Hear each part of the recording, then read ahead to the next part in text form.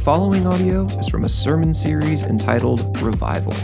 For more information about Sacred City Church, please visit scmoline.com.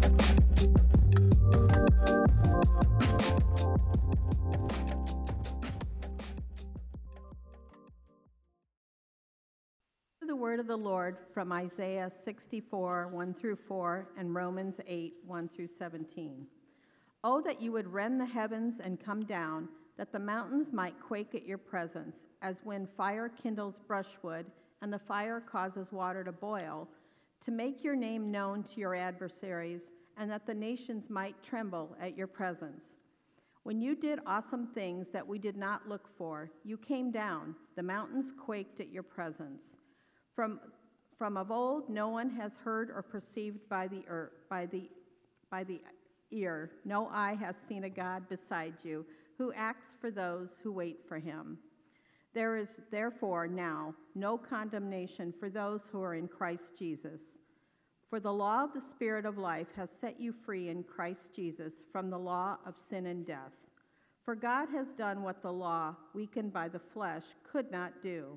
By sending his own Son in the likeness of sinful flesh and for sin, he condemned sin in the flesh, in order that the righteous requirements of the law might be fulfilled in us, who walk not according to the flesh, but according to the Spirit. For those who live according to the flesh set their minds on the things of the flesh, but those who live according to the Spirit set their minds on the things of the Spirit. For to set the mind on the flesh is death, but to set the mind on the Spirit is life and peace. For the mind that is set on the flesh is hostile to God, for it does not submit to God's law. Indeed, it cannot. Those who are in the flesh cannot please God. You, however, are not in the flesh, but in the Spirit, if in fact the Spirit of God dwells in you. Anyone who does not have the Spirit of Christ does not belong to him. But if Christ is in you, although the body is dead because of sin, the Spirit is life because of righteousness. If the Spirit of him who raised Jesus from the dead dwells in you, he who raised Christ Jesus from the dead will also give life to your mortal bodies through his Spirit who dwells in you. So then, brothers, we are debtors, not to the flesh, to live according to the flesh. For if you live according to the flesh, you will die. But if by Spirit you put to death the deeds of the body, you will live. For all who are led by the Spirit of God are sons of God. For you did not receive the spirit of slavery to fall back into fear, but you have received the Spirit of adoption as sons, by whom we cry, Abba, Father. The Spirit himself bears witness with your spirit that we are children of God, and if children, then heirs, heirs of God and fellow heirs with Christ, provided we suffer with him in order that we may also be glorified with him. This is the word of the Lord.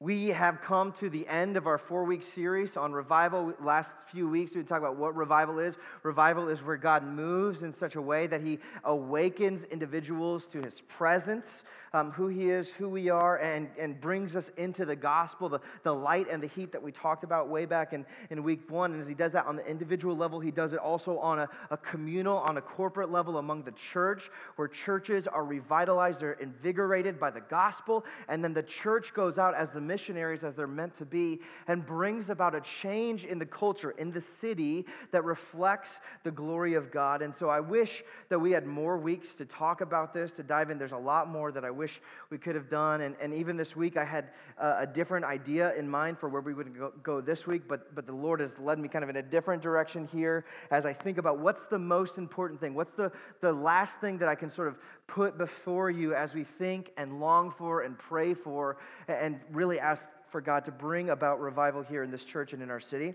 And part of my decision to shift gears a little bit has been because of this next season that's coming up. The next sermon series that we're going to be investing in for the next several months, I think it's 3, 4, maybe even 5 months, will be in the Sermon on the Mount. What I wanted to do initially was to talk about what does it look like to live a revived life? What does it look like when God is working and he's reviving us as individuals, maybe on the more microscopic level? But here's where I think the pairing with the Sermon on the Mount transitions so nicely, is because the Sermon on the Mount really is what it looks like for a kingdom life to be flipped upside down, to take the kingdom of God that's at work here and now and to be at work in our lives to change us and revive our everyday lives where Jesus is transforming the ordinary. So I'm going to let that sermon do that series do that as we move into the next weeks. But here what I want to do in this last Sunday on revival, I wanted to take a look at the Holy Spirit. We've been talking about the Holy Spirit a lot the last few weeks, maybe more in a more subtle way, but here I really want to put it before you as what the Holy Spirit does to bring and sustain revival. Now, between last week, when we were talking about spiritual warfare, and this week talking about the Holy Spirit, you might be thinking, this church is starting to get a little too charismatic for me, right? Talking about the Holy Spirit, lifting hands, singing, hooping, hollering, right? What's next? Flags? Are we going to start doing that? I think we're a long way from that.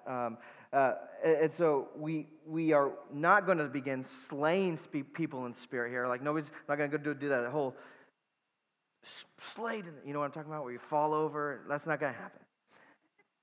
In fact, I think the Holy Spirit gets falsely blamed for a lot of weird stuff charismaniac Christians do, okay? So they use the Holy Spirit as justification for acting crazy, and people are like, what the world is going on here? That's not what we're trying to do here, and in fact, trying to avoid that ditch, avoid that error of being this hyper-charismatic sort of group of people. I've said something that I regret in previous years, where I said that we're charismatic with a seatbelt, right? We're charismatic, but we strap it in. We're not going to get too wild here. That's not what we're going to do, but I think that's been a disservice to us as a church. I think that's been a disservice to us as we understand the role of the Holy Spirit, as it downplays, ignores, and restrains the Holy Spirit from doing the work that the Holy Spirit intends to do, from being aware of the presence and the empowering that the Holy Spirit brings to Christians.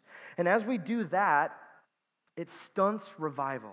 Right? You put the Holy Spirit, you're staying in the Holy Spirit, put him in a seatbelt, you're going to stunt revival from happening, because revival depends on the work of the Holy Spirit, right? It's like when we're asking for God to redden the heavens and come down, that's what we're asking the Spirit to move in a magnificent way. And so it's like to be charismatic with a seatbelt says, okay, well, maybe don't do that, okay?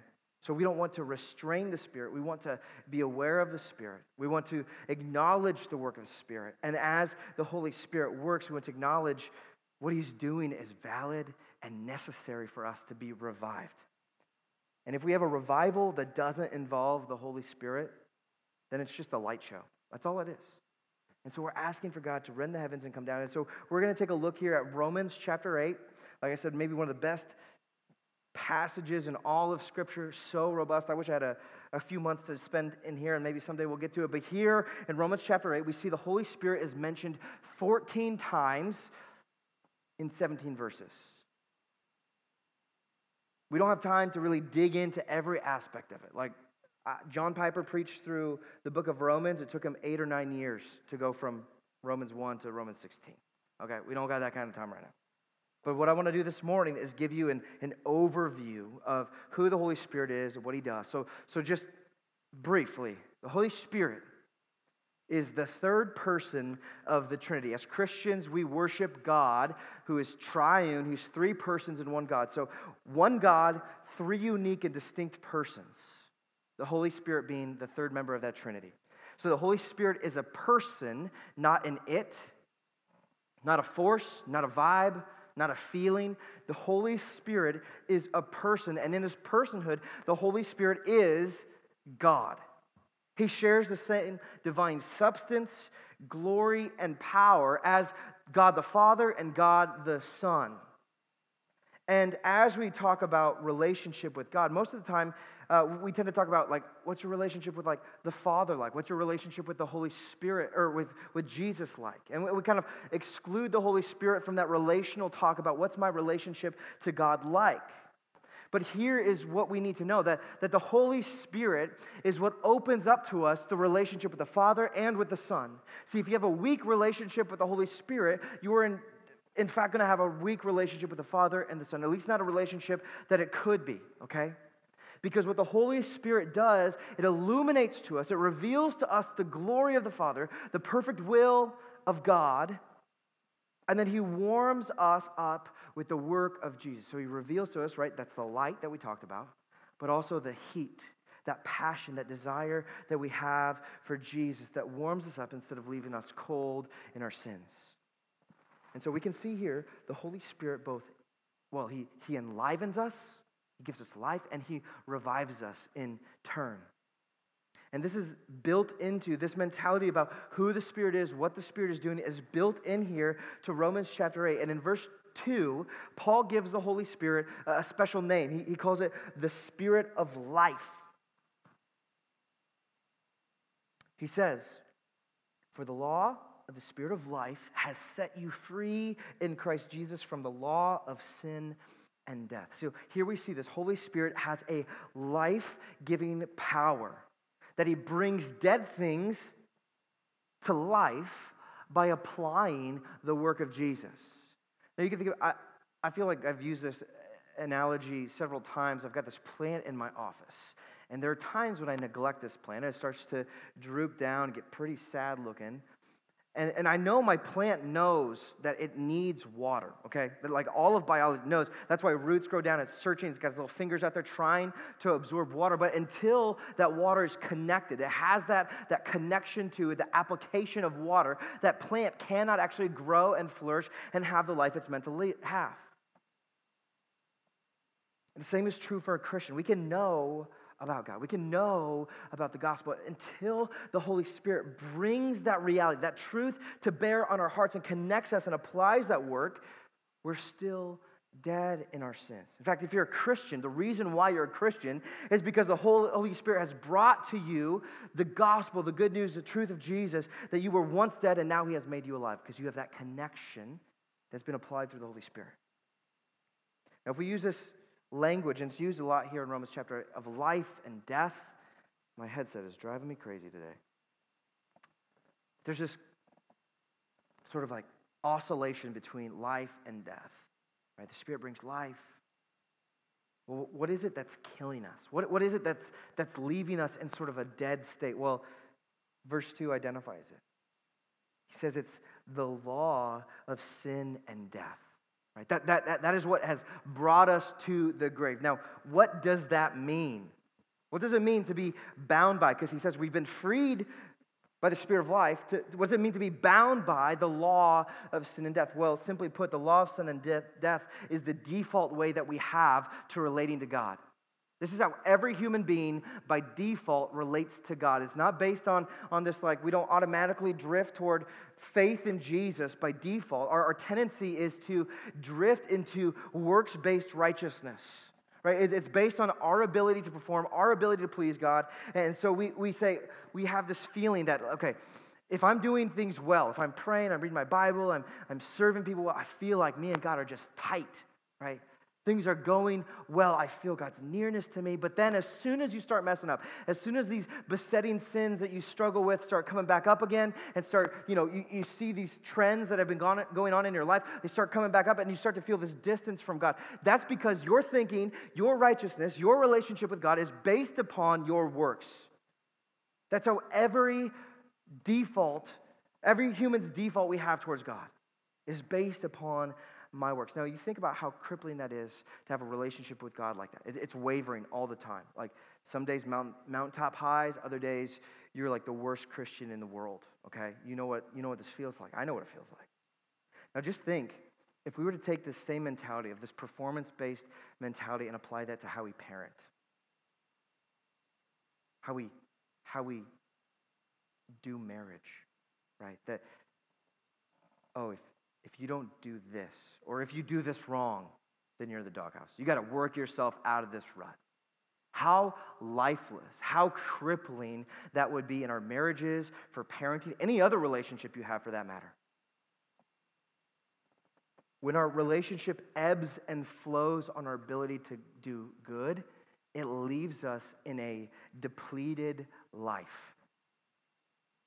And then he's like, well, what is the standard of good? Because we tend to make up our own standard of goodness, right? We don't necessarily base our goodness on what God's standard is. We make up our own, and it's like we grade on a curve.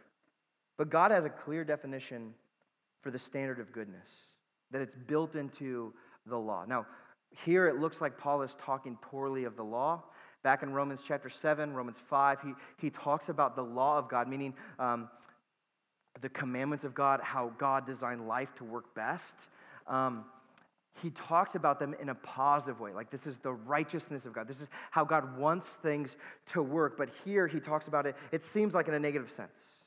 But he's not condemning the law. He's talking about the effects of the law.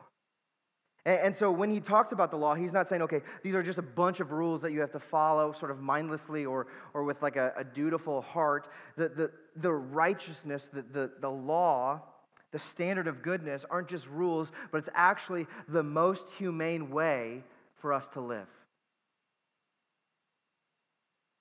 And in this way, God is showing us what it looks like to live true life. But our inability to keep these rules, to live according to God's law, we constantly are missing the mark, reveals to us our sin, our incompatibility. In fact, here Paul says, listen, for the mind that is set on flesh is hostile to God. That's what it means to be set on flesh. It means that your identity, your performance is riding upon your own ability, to be in the flesh. So if you set your mind on the flesh, you're hostile to God. It does not submit to God's law. In fact, it cannot submit to God's law. You cannot please God. And because we see this sin, we miss this mark, it reveals to us this death, right? The wages of sin is death. Paul talks about that in Romans chapter 6. For us to relate to God on the basis of the law or our ability is to be having our minds on the flesh, and it leads to volatility.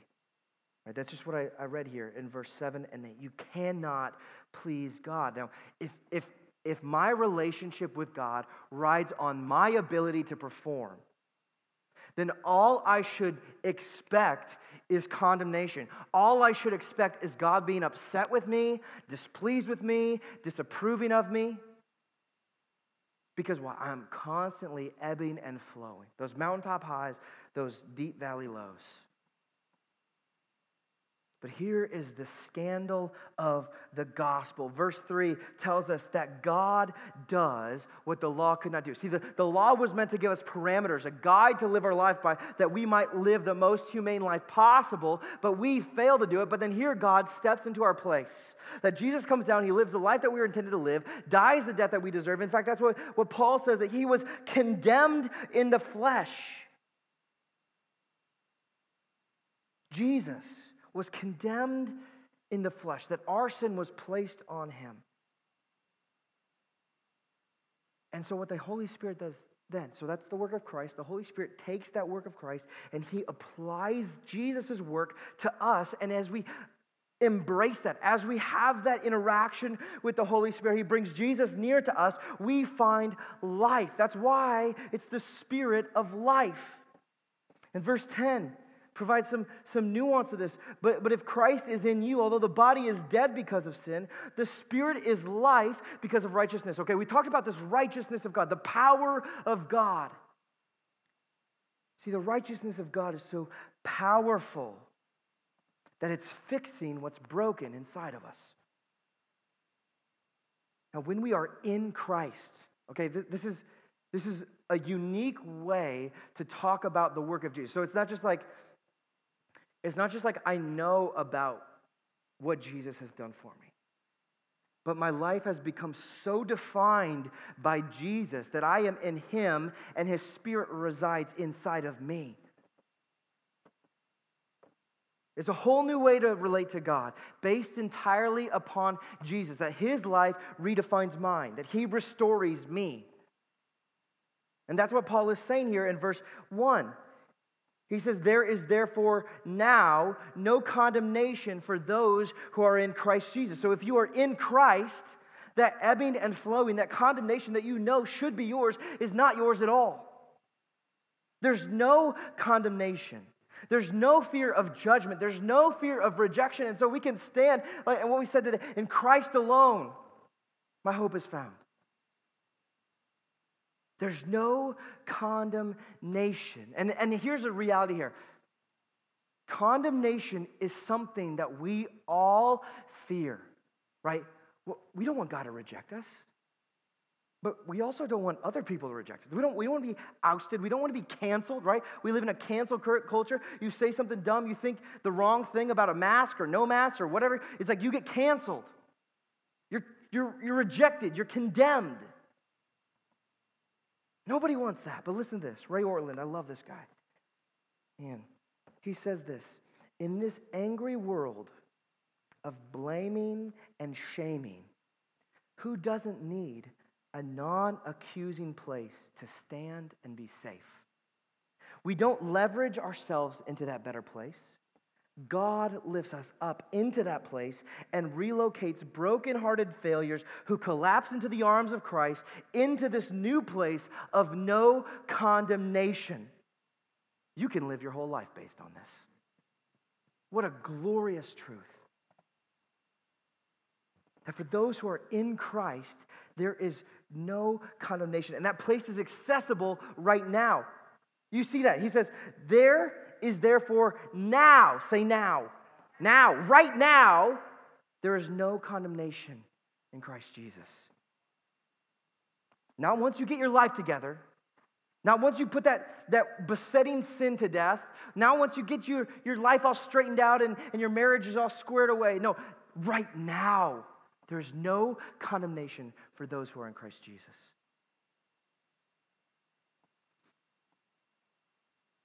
See, the word now in verse 1 is immediate.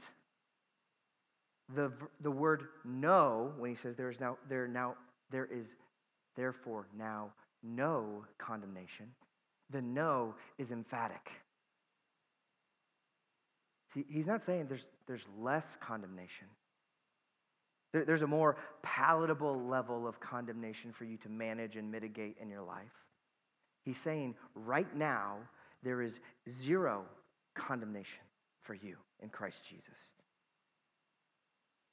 This means that there's a whole new way to relate to God. No longer are we walking on eggshells around God. Oh boy, I hope I don't mess up. I hope I don't upset God. See, the thing that God is probably most upset about is how you think you can upset him by what you do or don't do. So we don't have to walk around eggshells around God. We don't live according to the flesh, that mentality of what I do, my performance.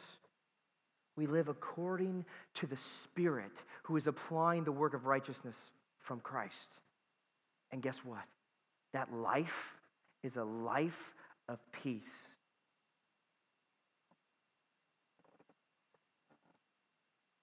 It says in verse 6, for to set the mind on the flesh is death, but to set the mind on the Spirit is life and peace. Now listen, in this crazy time, right, in this chaotic world, it's about to get worse, people, as we head into an election cycle. In this crazy world, who doesn't need a peaceful place to stand? And here's what gets crazy. Okay, so not only are we sort of brought back into this new relationship with God, but he doesn't keep us at an arm's length. Right? He's like, okay, we've called a truce. I'm not upset with you anymore. I'm not really pleased with you. You know, like that's not God's mentality. He doesn't keep us at an arm's length. He brings us in. He scoops us up. He adopts us. That's what verses 14 through 17 are saying. Listen to this. He says, for all who are led by the Spirit of God are sons of God. For you did not receive the spirit of slavery to fall back into fear. See, that's what it's like to live in the flesh. It's fear. Oh no, what's God think about me today? He says you don't have that spirit of slavery to fall back into fear, but you have received the spirit of adoption as sons, by whom we cry, Abba, Father.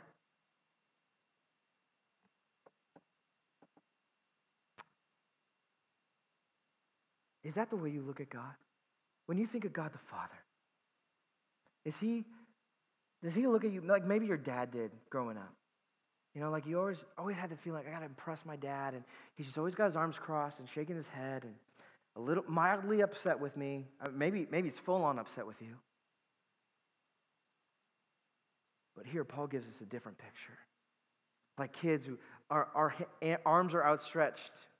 My youngest, 2.5 years old, or something like that, I don't know why he does it, but every time I walk through my door, Daddy, Daddy, Daddy, runs up to me. I'm not that great. I don't know why he thinks I'm that great. But he has this outstretched, he's excited to see me, and I'm excited to see him. Why is it? Hi, Dad. Hi, Dad. That's what we get to be brought into. That our arms are outstretched to our Father. Abba, Father, Daddy, Daddy. See, this changes everything. It goes from this transactional relationship that we have with God and leads us into true intimacy with Him, where He chooses us, that He brings us in the family, He adopts us, He changes my identity and my name. I'm no longer defined by the identity that I create for myself in the flesh. I'm identified by the work of Jesus. And the Holy Spirit is applying that work to my life. And so here we see this Abba, Father, this cry of the deepest part of our heart that's been brought to us, that the Spirit of God has implanted inside of us, brings this nearness and endearment that we have to God the Father. This unrestricted access. Nobody has access to me like my kids do. Like if you call me at 10 o'clock at night, I'm probably not going to answer my phone. Probably not going to do it. My kids call me at 4 o'clock in the morning. Daddy, I had a bad dream. I'm listening. I'm there. This is the kind of access that we have to God the Father through the Holy Spirit. And it might not feel like that, right? Sometimes you feel, oh, the Spirit's so far away. I can't feel. It's like, does the Spirit leave me? No, the Spirit, look at this. If I can find it. Verse 16, the Spirit Himself bears witness with our spirit that we are children of God. And if children, then heirs, heirs of God, and fellow heirs with Christ, provided we suffer with Him in order that we may be also glorified with Him. See, the moments where you forget, the moments where you think this can't be true, this seems too good to be true, to have this kind of access to God, the Spirit is bearing witness to this truth. He's like, yep, it's true. Nope. You're kind of dumb right now for thinking it's not true, because it's true.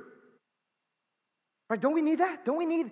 And so the Spirit that's bearing witness to me, I think is working also through me and through other people to affirm that reality. That we together are the children of God. And He's telling us this is true, that you have access even when it doesn't feel like it. Now, as the Spirit adopts us into the family, the Spirit is also teaching us how to live like part of the family. He teaches us, well, you see this, there's a couple places where He says that we live according to the Spirit, that He's leading us. Okay, so what He's talking about there, He's teaching us how to live like we are actually the children of God, that we are. And so He teaches us in two ways, how to talk and how to walk. First of all, how do we talk like the children that we are? We cry out, Abba, Father. Right? We have this prayer. And that this whole thing about revival has been sort of in a covert way, actually not even covert, but it's been about prayer. This access that we have to God to call Him to act on our behalf. But there's also this reality of how we walk now. Verse 14 tells us we're led by the Spirit. He's guiding us in action. In fact, Paul talks about this in such a profound way in Galatians 2. He says, it's not I who live, but it's Christ in me who lives. Right? He's talking about the Holy Spirit who's residing inside of him, who's leading his life.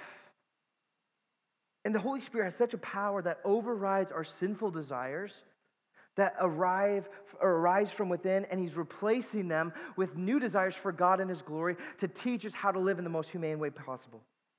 Now, I don't know about you, but I think I keep the Holy Spirit pretty busy.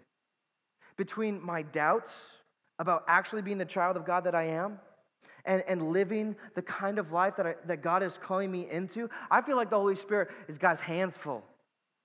Don't you? Somebody, testify, bear witness. I just snorted.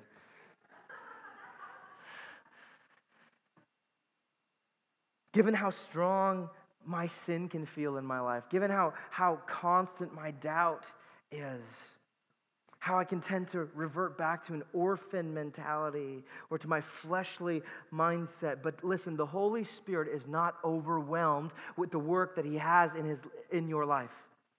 Because the Spirit of God, as verses 9 and 14 tell us, has power. The same power that God has that raised Christ from the dead is at work in you. That every ounce of power is directed through the Holy Spirit into our lives. Now, here's where we see a major shift from Old Testament to New Testament. See, from the Old Testament, the Holy Spirit, the Spirit of God, is working from the outside in. Okay, so he comes and just there's like a surge, like a tidal wave moment where the Spirit empowers people or characters in the Bible to do something significant that momentarily overwhelms them, that gives them a power to help. Think of David as he's slaying Goliath, right? The Spirit kind of moves in a special way. And we can go through like the heroes of the Old Testament, think about, oh man, that must have been so awesome to experience the Holy Spirit in that way where they just had this moment. Like, what was that like? But there's this shift that happens in the New Testament where the Spirit begins working inside out. The Holy Spirit isn't outside detached and comes in, but he actually is inside of us working his way out. We see this in verse 9. He says, you, however, are not in the flesh, but in the Spirit. In fact, if the Spirit of God dwells in you, the Spirit is in us, taking permanent residence in our life. Now, in John chapter 14, Jesus is trying to explain what this looks like for the Holy Spirit, this helper who would come and dwell with you and who will be in you. So here we get this picture. The Holy Spirit isn't working in like the tidal wave thing that we saw in the Old Testament. The Holy Spirit is this internal fire hydrant constantly flowing in the New Testament as we receive Christ and the Spirit dwells in us. There's this constant flow of raw power, so much so that what we have a lot of times goes untapped. Right? We've got some incredible resources at our fingertips, and how rarely we actually draw from it. And so we might think, what was it like to be a spiritual hero? Well, in reality, these heroes of the faith, when we get to the other side of eternity, are going to be asking us, what was it like to have the Holy Spirit inside of you, living with you always at all times, bearing witness to the reality of who you are in Christ? This is who we have right now. This is what the Spirit's doing. He's waking us up to who God is, what God has done, and bringing us into this abundant life. Now, this is what makes Christianity so different from every other religion, where other religions say, try to work your way to God and then try to maintain your good graces with God, right? It puts all the onus on you to do this. Well, Christianity says that the Holy Spirit retrieves us from death. He breathes life into us. He adopts us, and then he moves into us and takes up this permanent residence inside us, where he's dwelling with us. See, the only kind of a Christian that there is a Christian who is filled with the Holy Spirit. There's no such thing as a Christian who doesn't have the Holy Spirit. In fact, it says it right here. I can't find it right now, but it's in there. See, the Holy Spirit is working inside of every single Christian, not just the Christian superstars, every single Christian, no matter how strong or how weak your faith is. And he's doing it from the inside out. Think you know how a surgeon would, he kind of stands outside the body, he makes the precise incisions and doing the work that a surgeon would do. He does it from the outside. Well, the Holy Spirit's more like a contractor who comes inside of the house. Comes inside, starts pushing out walls. Now, C.S. Lewis has this beautiful illustration of this. He says, imagine yourself as a living house. God comes in to rebuild that house. At first, perhaps, you can understand what he's doing. He's getting the drains right and stopping the leaks in the roof and so on. You knew that these jobs needed doing, and so you are not surprised. But presently, he starts knocking out the house about in a way that hurts abominably and does not seem to make any sense. What on earth is he up to? The explanation is that he is building quite a different house from the one you thought of. Throwing out a new wing here, putting an extra floor there, running up towers, making courtyards. You thought you would be made into a decent little cottage, but he is building a palace. He intends to come and live in it himself. See, this takes us back to the essence of revival, a place where God himself, his presence, occupies. And where God's presence is, there is life. This is what it means for us to be revived, to experience revival on an individual sense, and then as it grows out beyond that of the church. It means that we become aware of what the Holy Spirit's doing, that not only we're conscious of what the Spirit is doing, but we become participants with the Holy Spirit. We don't just ignore his presence, but we lean into it, we yield to it, we celebrate at what God's doing. Now, let me ask you, how would your life change? Daily life. How does your daily life change if you were to welcome the work of the Holy Spirit? What would be different? What sort of attitude would you have? Now, if you're thinking about this and you're thinking, the Spirit's going to clean up my act, right? That's true, but if you're thinking just about that, then you're still thinking in the mindset of the flesh, that you're subjected to the law of sin and death, and it's based on your performance and your own doing. Rather, what I would like to encourage you to think of is what kind of characteristics, what kind of a disposition does the Spirit instill or produce inside of you? I think there's a confidence. Because if we can say there's therefore now no more condemnation, there's a confidence in what the Spirit does, where I'm not relying on my own work, but I'm relying on Jesus.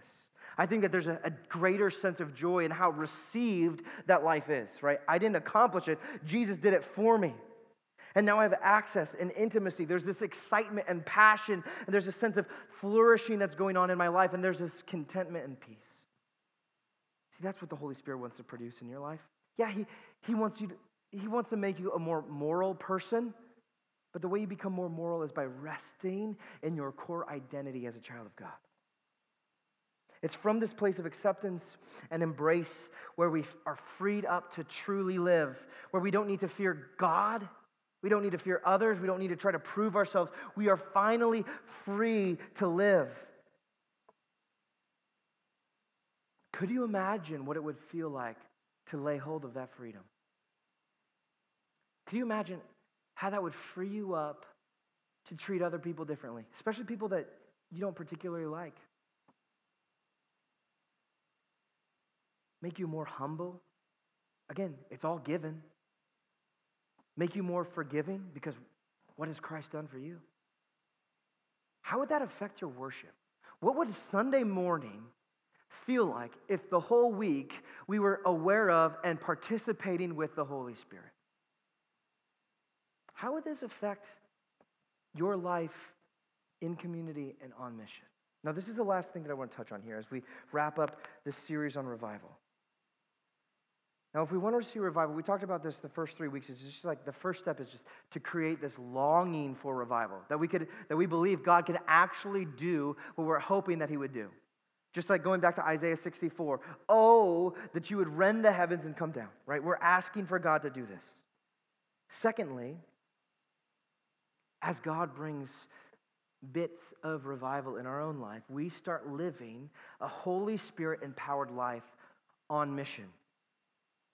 This means that we begin to normalize talking about Jesus.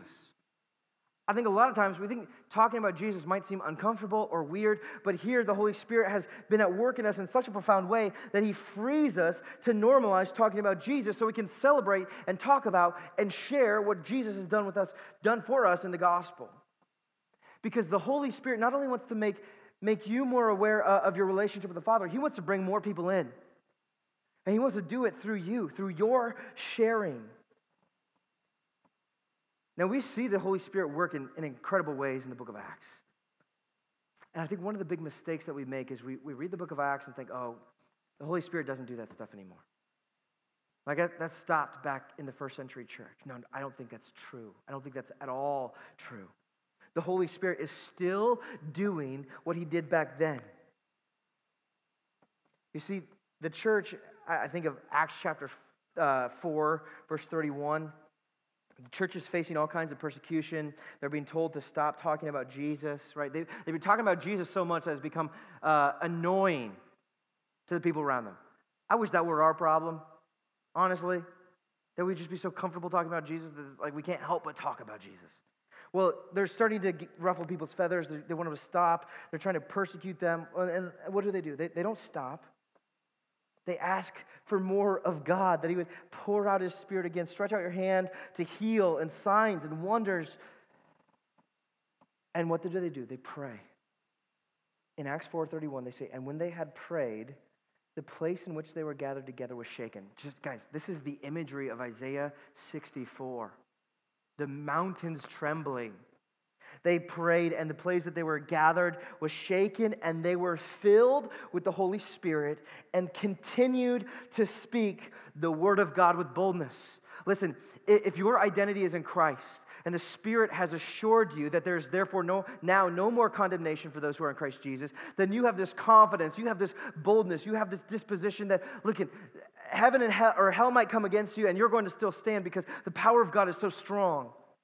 Well, if that's the case, if that defines the way that God views us, then how much more does this define the way that other people view us? In fact, it just makes us not really concerned about that much. Because here, we have everything we need. We have all the affirmation that we need in Christ. And when the Spirit moves into us, we are emboldened. We realize that there's no condemnation, and we joyfully share Jesus.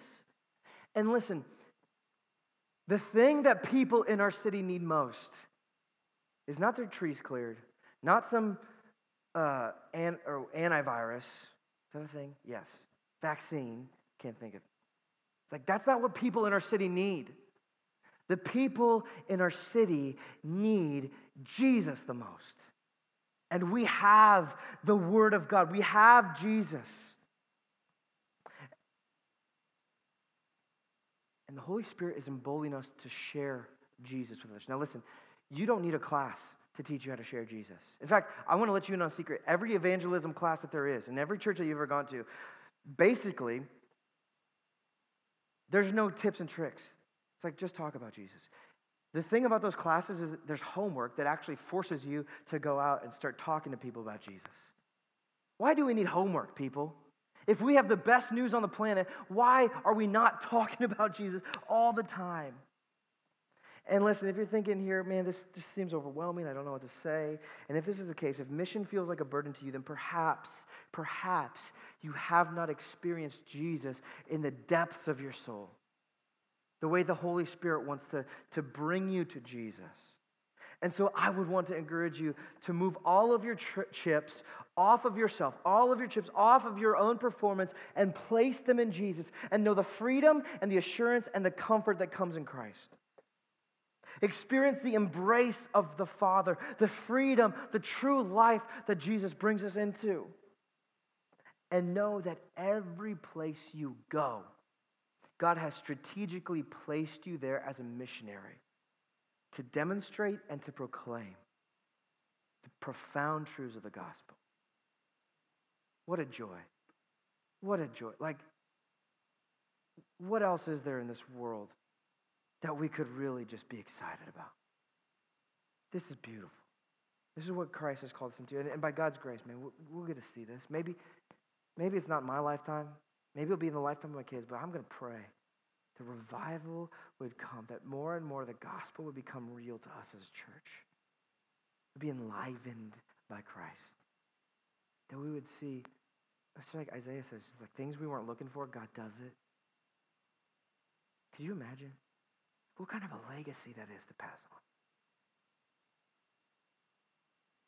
Oh God, rend the heavens and come down. Father, we thank you. What greater gift is there than Christ? There's no treasure on earth that can even compare to what we have in the glorious gospel of Jesus. And so, Father, we pray that more and more your Spirit would be at work, making us aware, bringing the gospel deep into our hearts, giving us that spirit that cries, Abba, Father, to know that we no longer stand condemned, but have the approval and the affections of God. And would you quicken our steps, Father? Isaiah talks about how beautiful the feet are, the feet that bring good news. Would we be feet that fly with good news to a perishing world, God? Would you bring revival in our time? Or not, but we want it.